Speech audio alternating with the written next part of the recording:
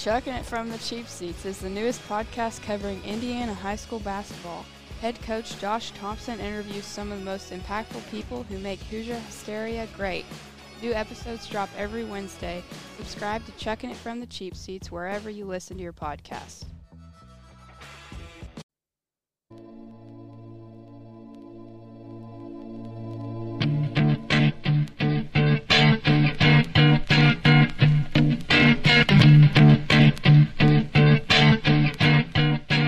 Welcome to this week's edition of Chuckin It from the Cheap Seats.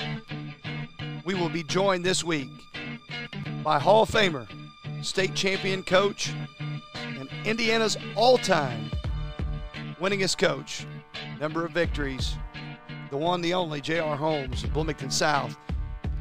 We appreciate all of our sponsors. We appreciate you. Make sure that you tag us, like us, wherever you get your podcasts.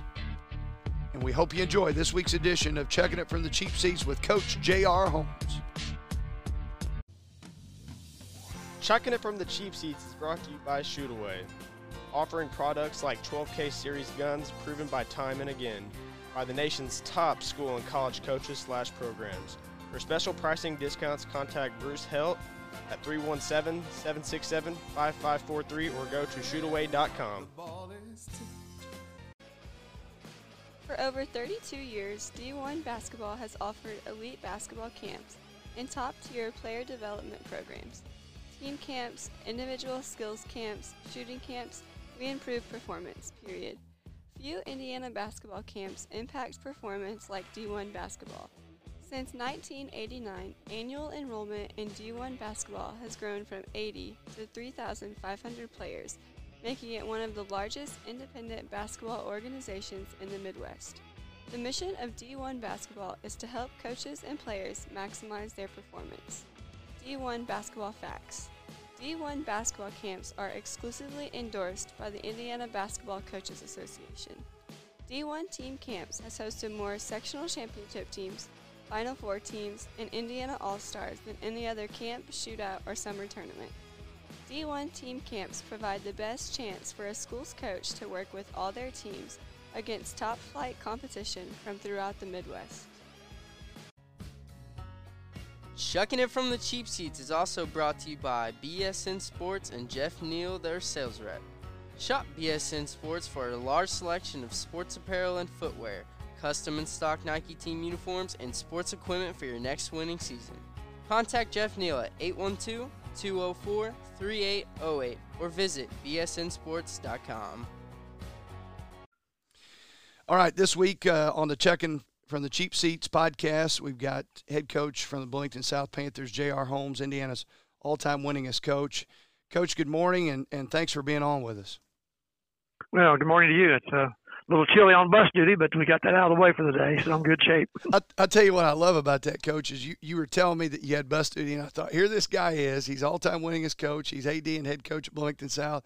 He's still got to go out there and do bus duty. I love it. I love it. Yeah, I had bus duty the Monday after we won the state championship in 2009, too. You had to be right back out there to work, right? No. Yeah, they didn't.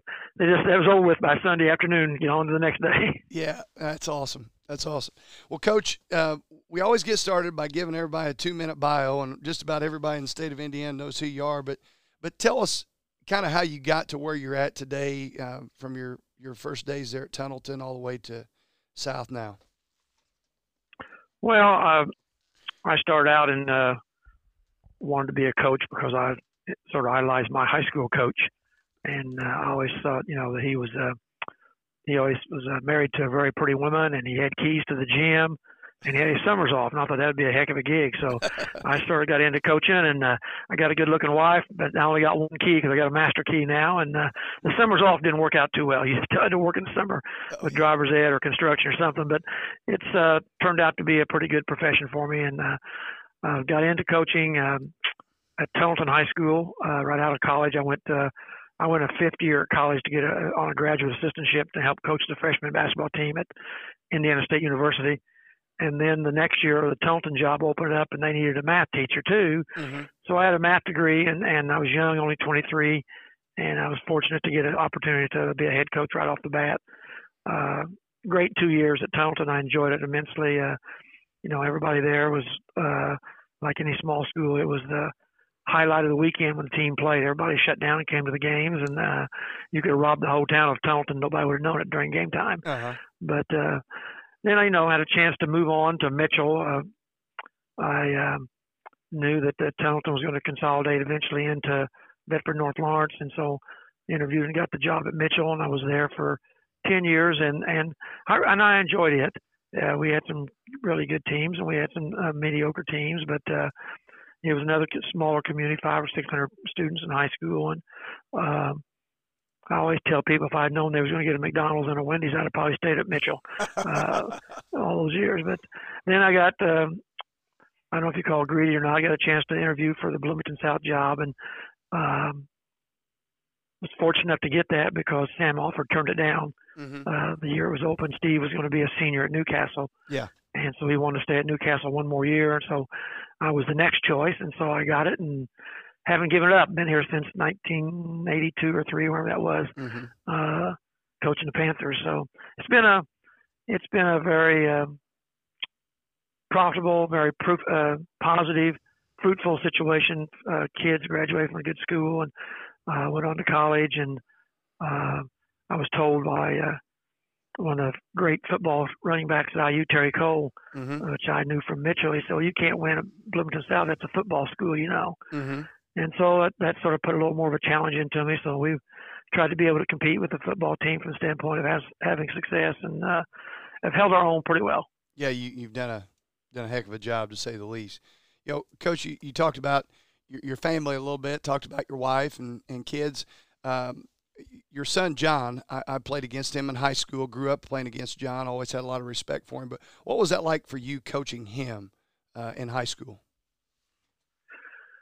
2 or 3 things. One, I almost didn't coach him. I thought about I interviewed and got the Seymour job, and then turned it down because you're in a school here with 2 schools in the same town. It's always difficult. Yeah. When both schools are always arguing about players and everything else. This school gets that and that school gets that. So I almost left when he was going to be a freshman. I had to make a decision. And then when he's coming in as a freshman, I went and talked to 3 or 4 coaches. Tim Wolf coached his son.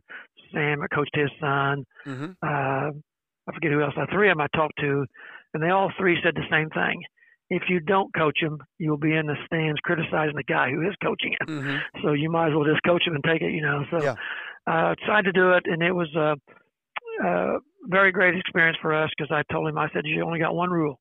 You got to work harder than anybody else because you're going to be under the microscope more than anybody else being the coach's son. And so he was fortunate enough to start as a freshman here at Bloomington South because our point guard the year before moved away. His dad was the football coach at Ball State, Bill Lynch. And so he was able to move in because we had no other point guard and play as a freshman. Got criticized a bunch, for playing your son as a freshman over some older kids. At the beginning of the year, at the end of the year, he had the shot to upset Bedford and win the sectional. And I was getting criticized. I didn't play him enough. Should have been playing him more. So you can't win. The only problem I really had with John playing was his mother. She would wait for me after every game to know how come he didn't get more time, or how come you smacked him harder on the butt you did anybody else, or she didn't know crap from Shiola until she got a son playing, and she's trying to figure out what a ball screen was and a blocking charge. But it was overall a really good experience. Yeah, I talked to a lot of coaches that have coached their son, and everybody talks about how it's really a no-win situation for you. It's a no-win situation for your son, but it's probably the most rewarding thing that they've done in coaching. So I know that was good. John's at Elon now. He's at Elon University. Yeah, that was great. I think he's his 3rd year coming up, and they won their last 7 games last year during the COVID. Got all the way to the championship game of the conference, which they'd never been there before. And they have everybody back, so they're excited about the year.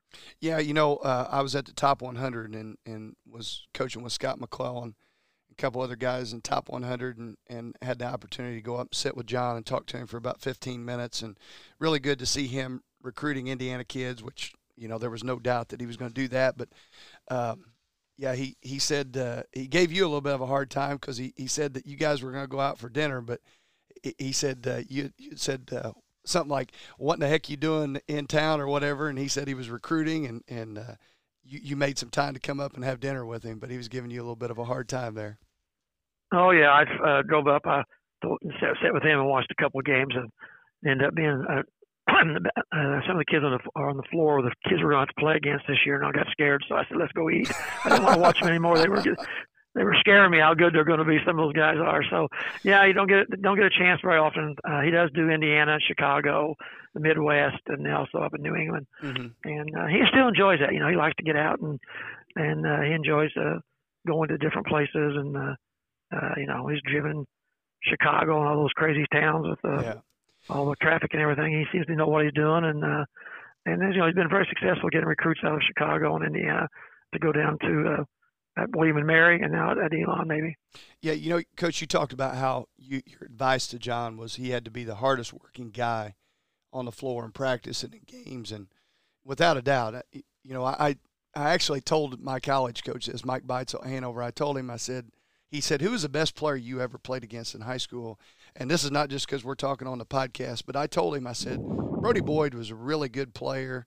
Obviously played against some really talented guys in AAU, but I said John Holmes was the hardest working kid and the smartest kid that I had to play against in high school. And obviously for him, get that opportunity to go play at UNC and then now having success as a college assistant, that's no surprise to me. So, well, Coach, go ahead. I think really on coaching your son, I think there's two things.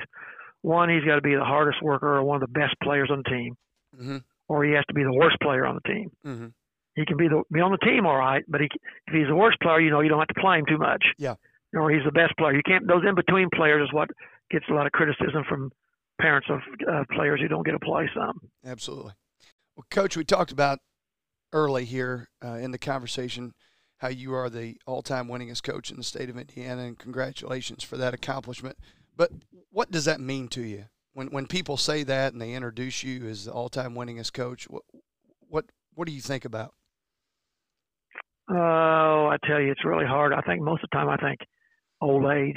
I put so many years. You put so many years in, and we've been fortunate over the last 24, 25 years to win a lot of ball games, which makes it more positive to stay in the profession. Mm-hmm. I really started out to coach about 5 years.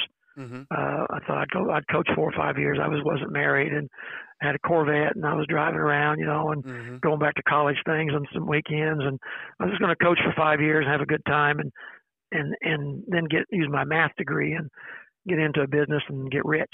Yeah. Well, that didn't work out. That didn't work out too good. For the next 5 years, turned to 10 to 15 to 20, and then next thing you know, I'm up here at 50-some years of coaching, and mm-hmm. you just don't. I just sat back and I said, well, where did it go to? All this time and all these teams and all these games, it just seems like a flash, that here we are at the end of your last 20 or 30 years of your life for the first 20 years of your life. Mm-hmm. And it's just crazy to think that a boy from Avoca on Goose Creek could have that record, and took it away from a boy from Lagodi who had the record before. So small schools worked out a little bit, for us. But yes. It's just a tribute to my assistant coaches, a tribute to we got a lot of really good players. We haven't really had NBA players, mm-hmm. but we've had some good high school players that went on to play. Mm-hmm. A few of them played really well in college, but we've had a lot of really good high school players. And a lot of smart players.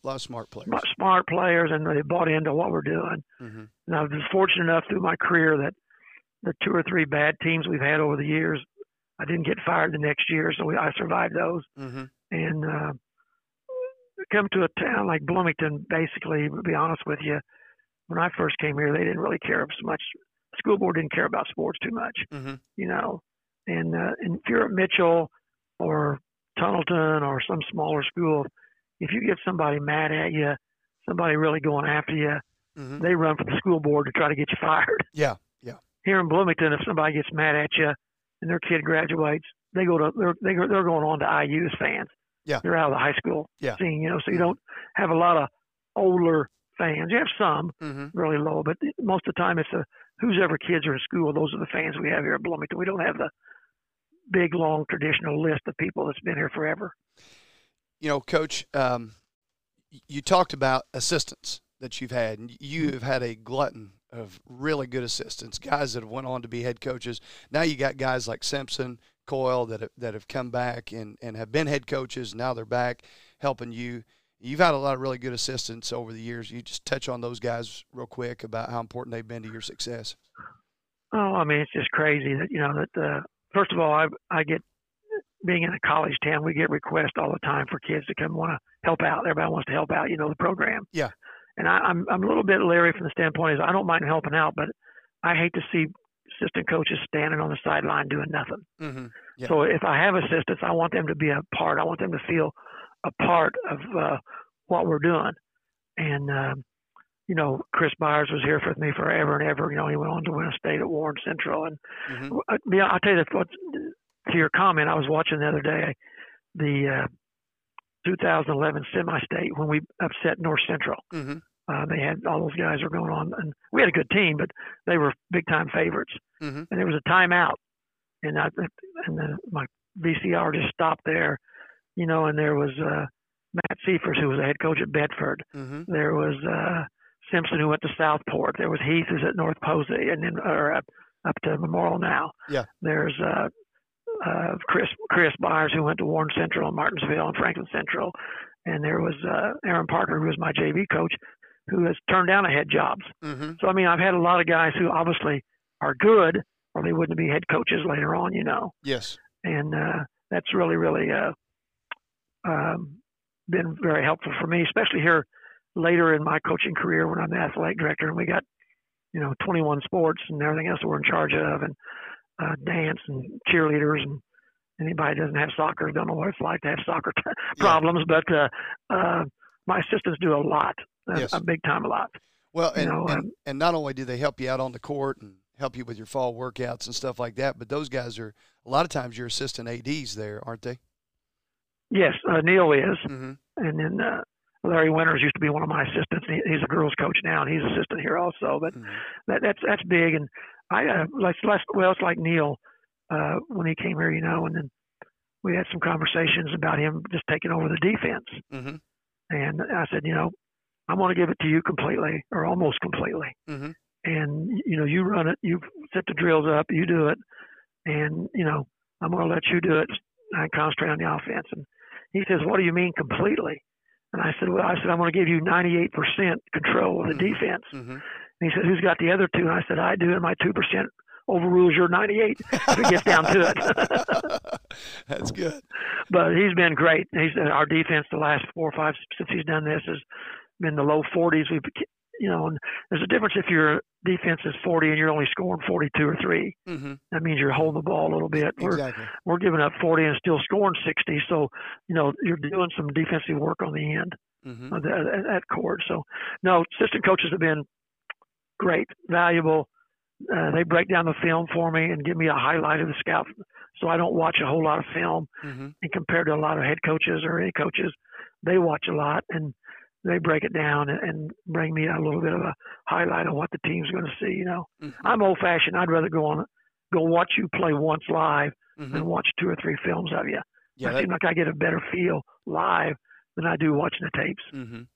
Yeah, and those guys can be a huge help in that area, and we're going to talk a little bit about that scouting component of coaching here in just a little bit. Coach, you talked about coaching at Tunnelton, coaching at Mitchell, and one of the things I've always really respected about you is, like, if this year I'm looking at your schedule right now, and I see obviously all your conference teams, but then out of conference, I mean, you play a bear of a schedule. You're playing Floyd Central. You obviously play Martinsville in that rivalry game, but you go to Castle, you go down and play some of those Evansville schools. You're playing Central, Jennings County, Northview out of conference. But traditionally, you've always played a couple small schools. Whenever I was in high school, you guys played Bloomfield. You're still playing Bloomfield. You picked us up here for a couple years. Why do you do that? You don't have to do that. What makes it attractive for you to do that and play small schools? Well, it's a no-win situation if you worry mm-hmm. about winning or losing mm-hmm. for me. And I was at a small school. Mm-hmm. And, you know, when I was at Tulton, we picked up University here in Bloomington. We tried to play some bigger schools. When I was at Mitchell, we got Bloomington North and Bloomington South and played them. I think it helps your team a little bit when you're a small school to play a bigger school. Yeah. Now, a lot of bigger schools won't play the small schools because they're afraid they might get beat. Yeah, that's what I was kind of one getting advantage. Yeah, that's one advantage of being 50-some years and technically already have the record. Mm-hmm. One more loss. You know, people don't understand. I've got may have as many losses than anybody in the state in history too. So one more loss is not going to blemish my record that much. And I always think where I got started and what I wanted to get done, schools wouldn't play us. Mm-hmm. And so I try to give some. I know we play Eastern Green. We picked you guys up, but you're sort of a powerhouse small school more than some of the others. But we played. You said Bloomfield. We played a lot. Eastern Green. We played a lot. I brought some of my assistants back from Wisconsin, played him. He wanted to come down and play a game. Yeah. So I don't know. I just think it's part of, to me, the coaching fraternity to give those, not give you a chance to beat us necessarily, but give a chance to play a different brand maybe or a bigger school that you know, even like last year in our game with you guys, you know, we had 3 starters not there, but we were able to compete because we just have a few more total players maybe down the line. Yes. Than the small schools. Didn't win, but we had a chance to even compete without 3 of our starters. But I just think for me, it's the right thing for small schools for me to do that for where I came from. I came from a school of 94 kids. Yeah. Pendleton. That's all we had. So well, try to give back a little bit. And the way, and I appreciate that, and we've appreciated obviously having the opportunity to play you guys. I know that's going to be a bear of a game for us this year, but it's going to be a good thing for us. But the thing that I've always felt being a small school guy, and like you said, you really kind of started out as a small school guy. When you get an opportunity to play those big schools, obviously you're going to put your best foot forward. Sometimes you're going to try to shorten the game up a little bit. And one of the things I think from the flip side of that is when you get in the tournament, possessions are a premium. So whether you're a big school or you're a small school, tournament basketball is sometimes a little different than the regular season, and I think that's good for both teams to be in situations and be in games like that where things can be really tight down the stretch. But like you said, for big schools like you guys, and then last year we went up and played Ryan's guys at Carmel. I mean, that's a no-win situation for Bloomington South, for Carmel, and I just appreciate you guys being willing to play small schools, because I think that's one of the things that class basketball has hurt even more so than what it did before, because now there's really not a whole lot of benefit for a Bloomington South to play a Bar Reeve, other than it's just a good game for both teams. Going to that, Coach. Well, as athletic director, I look at it too. It's a money game because you guys have a good following. Yeah. Oh, yeah. You know, we're definitely going. As athletic part. We're definitely going to have some buggies on I-69 coming to Bloomington here in December. So I'd like to get a caravan of those coming up through there. That'd be nice. But I tell you that, you know, I got so much static when I was here playing Bloomfield when Ron was there and Steve was there, and they would always hold the ball, you know, and try to shorten the game, like you're saying. Yeah. And I said, well, I kept telling people, you got to learn how to play against that. Yeah. You know, everybody, you know, when we got in the sectional back when even 209, 210, 208, Bloomington North held the ball every time. I mean, they tried to make the game 25-24. Yeah. Because they couldn't compete talent-wise. Yeah. And so I think it's good when you play some schools to at least get involved in an environment. At the time, I hate it when you're sitting there worried about every possession, you know, down the wire. Yeah. But I think in the long run, like you said, it does help both teams. And it helps us, too, as a bigger school, because you're going to get that slow-down game thrown at you sometimes. Well, the other thing is I think it piques the just regular everyday fans' interest throughout the state or in certain parts of the state. Like, you know, when we played you guys last year, even though, you know, it was COVID and limited attendance and all that kind of stuff. I know that was a big game that a lot of people were talking about, and not just in our community. And I had a lot of coaches reach out to me after we got you guys on the schedule and Carmel on the schedule last year. I think that Indiana high school basketball fans love to see games like that. Well, no matter who wins or loses, I think they like to see matchups like that. Yeah. And that kind of leads me into my next question. Obviously, most of your career, but, I mean, obviously the last 25 years we've been in the class system. What's your take and kind of your opinion on the evolution of the tournament and how different things are from the way they used to be? Well, I'm sure that everybody that went to state at 1A, 2A, 3A doesn't want to give them back. You know, you work on that. My personal preference because I've been at a small school, and I just cherished the chance to play the big schools in the tournament. Yeah. And to beat them. And you don't get that anymore. For 4A schools, basically your sectional is the regional level of the old days. Mm-hmm. You know, when I was at Bloomington here at the beginning, we were down at Bedford. You know, you had an Eastern Green or a Mitchell or somebody that you could play in the sectional. You were going to win most of the time. Mm-hmm. You don't have that anymore now, but you got to Codlock win because they're all 4A schools, mm-hmm. and so it's more like the 4A sectionals is more like the old regional time. Yeah. If I had my preference, and again I've thought about it a little bit, is that I think we ought to have class basketball all the way through the semi-state. Mm-hmm. Because I would like to, you know, when I was at Pendleton, it'd been nice to win a sectional or Mitchell. Mm-hmm. But I'd like to get down to the four winners, or even that regional winners, bring 8 or 16 in for a big state tournament, mm-hmm. like Kentucky does, and yeah. come back with still one champion. Mm-hmm. Now, if I was still at Mitchell and Pendleton, my thoughts on that might be different. Mm-hmm. But I just think that I like the one champion, and I thought there was just a little more enthusiasm, fan following in the old way that it is now. Mm-hmm. Yeah, I definitely agree, and I would be very much in favor of that format. Now, I don't know whether or not we would ever get back to that, or that the IHSA would consider that.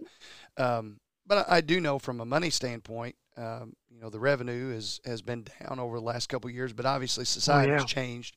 You know, there's a lot more things for people to do out there today than going to the tournament, but it's still a special thing regardless.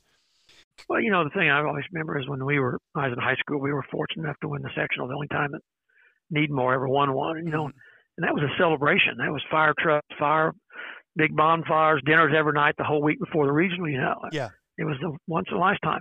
We won the sectional, my first sectional here at Bloomington, and there wasn't one person at the gym. Yeah. We drove back, got in the cars, and went home.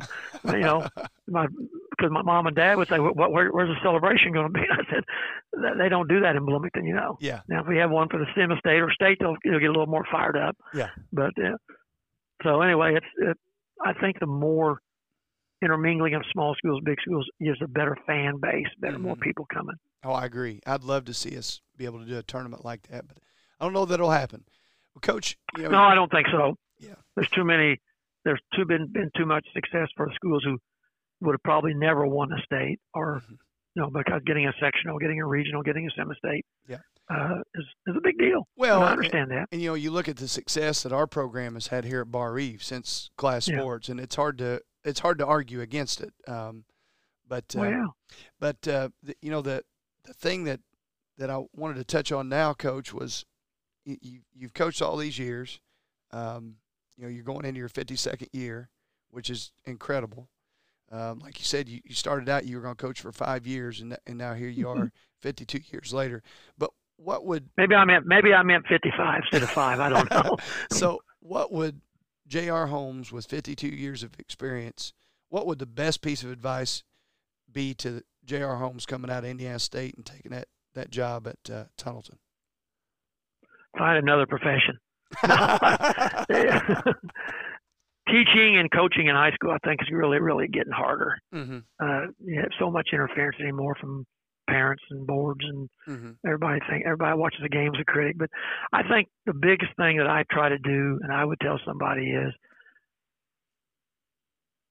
make sure that you're fair with everyone, you're honest with every kid, and make sure that you take care of the small things. Whether it's hanging up your socks after practice, or putting your shoes in your locker, or shooting your free throws with pressure. You know, don't take for granted the small things, because I think that's what wins ball games for you. Yes. Because it gets kids thinking the right facts. You know, my offense now is different than what it was 50 years ago. My defense is different a little bit. What we do, you know, we're not colleges where you get to pick your 12 guys, and we're going to play man-to-man, don't come hell or high water. You know, we have to zone some, we have to trick defense some, we have to press some, you know, because you have to deal with what the kids you have at that particular time. And so I think as a coach, sometimes I think you need to adapt to the players more than the players need to adapt to you. Amen to that. And so I just try to make sure that were honest, I mean, I find it really, really, really, really hard now for me to cut kids. Mm-hmm. Now, when I was younger, coming out younger and didn't have any worries and didn't bother me, you know, because that's the way everybody did it. Yeah. Here's a list. You're gone. You come back tomorrow. Yeah. And you know, and then now kids are sitting there looking in your eyes and crying, and yeah, it just it's really. I'll tell you what, it's really, really hard on me. Yeah. That's a thing that I don't know that any coach enjoys, that part of the process early in the season. But Coach, a lot of teams don't get to do that. See, a lot of teams don't have to do that. Mm-hmm. Yeah. Football never cuts, you know. Yeah. Oh, yeah. Cross country, tracks don't cut, swimming don't cut, wrestling don't.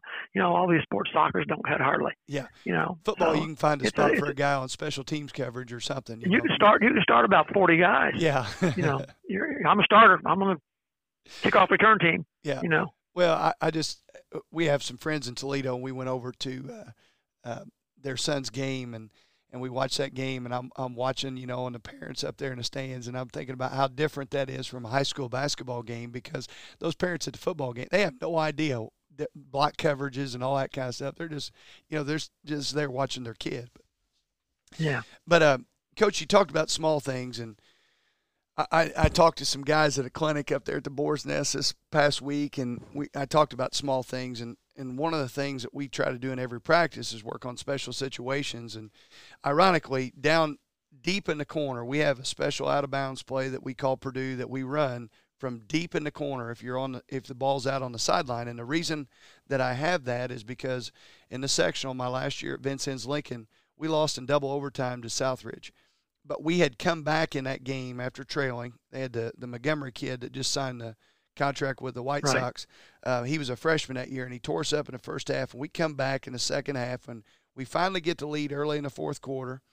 And we've got the lead, but that ball's out deep on the sideline, and we couldn't get the ball in bounds. And on that very next possession, Colson Montgomery hits the only three that he made in the second half and tied the game, and it ultimately went in double overtime.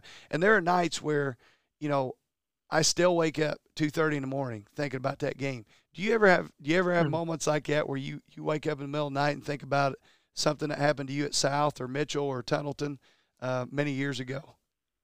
Oh yeah, I think, you know, I can think back of almost all our games and think, you know, why we won or why we lost. And you know, obviously when John was a senior, we lost the Final Four game when Gardner Boy hits the three-pointer at the buzzer and had to go the full length, and we lost containment, you know. And so I get blamed if you didn't foul. Well, I had my two guys on him to just, you know, not let him get past us. Yeah. And it didn't work. And so I always think, should I foul? Or, you know, would I foul now? Us up 3 with 3 seconds to go. And, you know, they won the state championship by 27 points. That probably cost John Mr. Basketball, and it probably cost him the Trester Award and cost our team the state championship because we didn't foul, even though I thought we had it covered without doing it. But now if I go back, I would have to do that over. Probably I would probably foul. Yeah. Yeah. Well, and those are things that I think sometimes the normal, everyday, casual fan of Indiana basketball that loves Indiana basketball, they don't understand that coaches, that there are things that just absolutely eat at us. But you have to move on, and you coach the next group of team or next group that you got in front of you because you love the game. Well, Coach, we've been on for quite some time here, and I've enjoyed this conversation. But we kind of finish things up here with a little bit of a speed round, and I kind of pick your brain about some philosophy. So just shoot off the hip. First thing that comes to mind. This first one, you'd already talked about scouting. But your preference, you said, is scouting in person over scouting in film. But why is that? Oh, I just like to get in there and get some popcorn, a Diet Coke, and sit there. And I can see more, you know, on the sidelines what the coach is saying more than what's on the film. You know, I can see a little bit what you can see the actual game part on the film. But I just sort of like to get to feel the atmosphere, how the kids are reacting to the coach, and you know, seeing just like you say, the little things that I can't pick up on tape. Okay. Coach, who was you talked about all the coaches that were your mentors and different things, but as far as like college coaches, NBA coaches that you drew some things from and picked their brains, who's your favorite coach all time that you've got stuff from? Well, I really had a admiration for my high school coach, Russ Blackburn, Mm-hmm. and all that. When I got into college and stuff like that, I was with Fred Fleetwood and Mel Garland at Indiana State when I was coaching over there 1 year, Mm-hmm. and picked up some stuff from that. Now I surprise people. I'm not a big basketball watcher Mm-hmm. on TV, or I don't watch the NBA, or Mm-hmm. if college teams playing that I don't have any interest in, I don't watch that. I mean, Mm-hmm. if IU's playing, I'll watch or something. Or when John was North Carolina, I'll play. I'd watch a little bit. Mm-hmm. But I'll sit there and I'll find a play from somebody, or I'll see something they'll do, and then, well, Heath Howington. Yes. He would come in every day with plays he'd seen on TV or on a podcast, or Mm-hmm. he's one of these guys that has a million plays, and him and Kyle Simpson will bring him plays. And look at this, coach. Look at this. And Yeah. but I watched. I've always admired Knight, not from his attitude, but from his ability to do what he thought was best, no matter what anybody else said. Mm-hmm. This is what I think is the right way to do it, and this is how we're going to do it. Mm-hmm. And and like I tell our kids, this is not a democracy. You don't have to play. Yeah. Everybody doesn't get to shoot as much. You earn the right to do whatever your position is, a rebounder, a shooter, or a defensive player. But I said you have to adjust to a team type. So any coach that has team-oriented, I've even lost a little bit of time with Duke and them, because all these big-time colleges now are all just high ball screens and drive and create. Mm-hmm. You don't see a whole lot of plays or any it's always one-on-one off of a high ball screen or something, and Mm-hmm. we don't have those type of players. Yeah. Well, that was what Dane was talking about that at the IBCA clinic here a couple of weeks ago. He was just talking about how simple the NBA game has gotten. Just basically put guys in spots, and they can Mm-hmm. do like one thing really well and put them in a spot to do that, and that's what the game has kind of evolved to. Next question on here, Coach. You're going to take your wife out to eat Friday night in Bloomington. You got a lot of options there. Brandon talked about how down in Sellersburg they don't have very many options, so it's a Mexican restaurant and a barbecue place. But in Bloomington, where are you taking your wife out to eat? Where's your favorite place to go? Well, we go to the country club mostly, Mm-hmm. but if I had my choice, since I've taken my wife, I have to give her a little bit of a choice. But I would go to Yanko's Steakhouse. I love that place. Yep. A little expensive, but I still enjoy that place a bunch, and we go there every once in a while. But she, she's not a big steak person on that thing, so we'll go to the country club there usually. Sometimes we'll go to, or just slumming it, we'll go to Applebee's. Yeah, if you're slumming it, go to Applebee's. I like it. Well, Coach, I think I know the answer to this last question, so I'm going to ask you a follow-up here. Your favorite sideline attire, what is that? Polo shirt, pullover, suit and tie? Well, I've gone from everything from the beginning, wearing coats and ties, and one year at Mitchell I even wore the colored sport coat of the colors of the team we were playing. I had a red one and a blue one, and different colors almost matched anybody. Yeah. And I thought that was good luck for a while until we started getting beat, so I quit doing that. Yeah. I usually go. I have a polo shirt with a pullover 3/4 zip. Okay. Whenever I was at Vincennes, Coach Brett was helping me there, and I was always teasing him. About some of the stuff that he wore when he was an assistant for Gunner in the late 70s. Uh-huh. And he told me, he said, you don't have the cojones to wear that plaid green sports coat jacket like Gunner wore. And my wife searched all over to try to find me one of those. I never could find one. I was going to wear one of those. Well, the sport coat went away because I guess it used to get hot, and I just took it off anyway. So I said, what am I even wearing it for? I took it off, as soon as the game started. So, oh, yeah. Those things are hot. I kind of enjoyed last year with the COVID stuff. Everybody kind of dressed down a little bit. That was right. That was nice. Well, Coach, one last question here for you. You've coached in a lot of gyms, a lot of different places. Where's your favorite place to take your team to play outside of Bloomington South? I'd like to stay at Bloomington South if I could. We're usually had some success here. Yeah, you bet. Want some games there. I really enjoyed Hinkle. Uh-huh. Hinkle Fieldhouse is good. Seymour's got a nice gym. Mm-hmm. I enjoy Seymour in the regionals. Mm-hmm. Columbus North has an old type gym, still holds about 6,000 to 7,000 people. That is a basketball atmosphere. But I think I would have to pick probably Hinkle. Mm-hmm. Be nice if you're a Banker's Life, because that means you're in a state championship. But yeah. And that was neat there too. Obviously, those are neat experiences. But Hinkle just to me. See, I'm an old guy, and so I'm a Hoosier kind of player. The movie Hoosiers. That's our school I went to, and I started coaching at, and so some of these like Hinkle and places like that are more nostalgic for me. Absolutely. Now, Hinkle is a great venue, and I always like the discussion that gets brought up from time to time about, well, they're doing this construction at Bankers Life. It'd be neat if they'd move out to Hinkle and then just leave it over there. But I wouldn't have any problem with that, but it would be kind of interesting to see that move.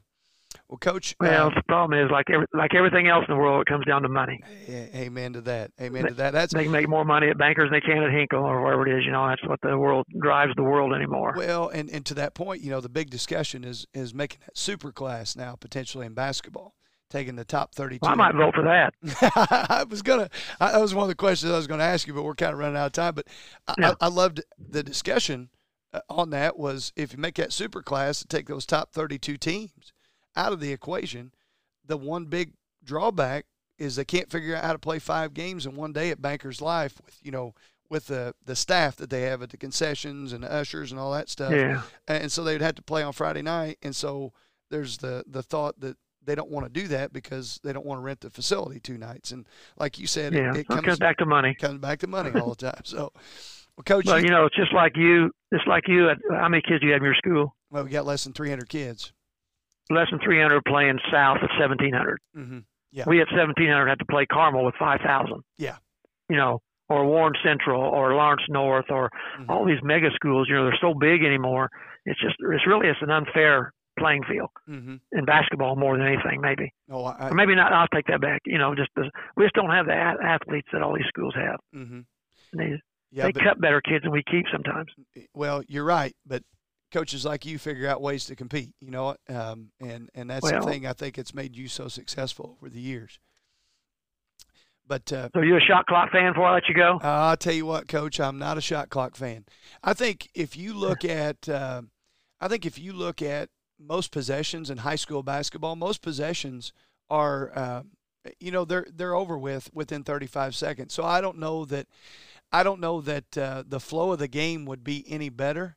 And I think what you would get, especially the first couple years, is you talked about the evolution of offense. You're going to end up with a lot of late shot clock situations that are not going to be pretty in high school basketball. And so I've just never been a high school or a fan of the shot clock in high school. And it goes back to what you talked about, shortening the game. If you don't have as much talent as the other team, that shot clock forces you to have to pick up the tempo of the game and obviously have faster possession. So there's a lot of different reasons I'm not a fan. What about yourself? I would be in favor of one with 40 seconds, which does, like you said, won't come into play hardly at all. Yeah. But I think the shot clock should be turned off with 2 minutes to go in the game.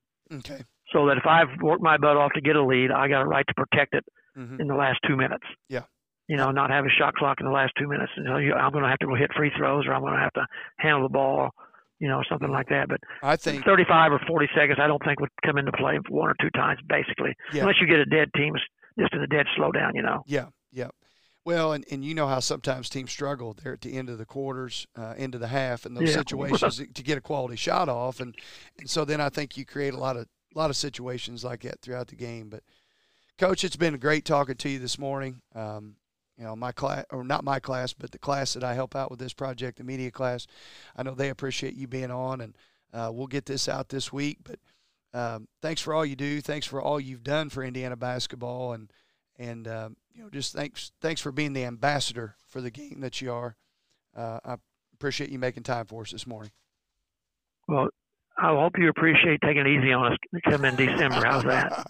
Hey, you said I lost 7 of my top 8 now, so it's going to be on paper. It doesn't look very good, but we're going to try to get that paper out of the way and see if we can get competitive. Hey, I talked to David Burkett at South Knox, and I told him, I said, Bloomington South's going to beat us by 35 points this year. And he said, no, I already talked to J.R., and he said that you got Hagan, and there's no way that they can beat you and all that stuff. And I said, I don't think there's any way we can beat South. And I'm sure that Coach Holmes trying to tell everybody there's no way he's going to beat Bar Eve this year. So maybe neither one of us will score a point. It might be a 0. That may need a shot clock. Yeah, exactly. All right, Coach. Hey, I'll see you in December. Bud. Thank you. We'll Have see a good you. day. You too. Bye.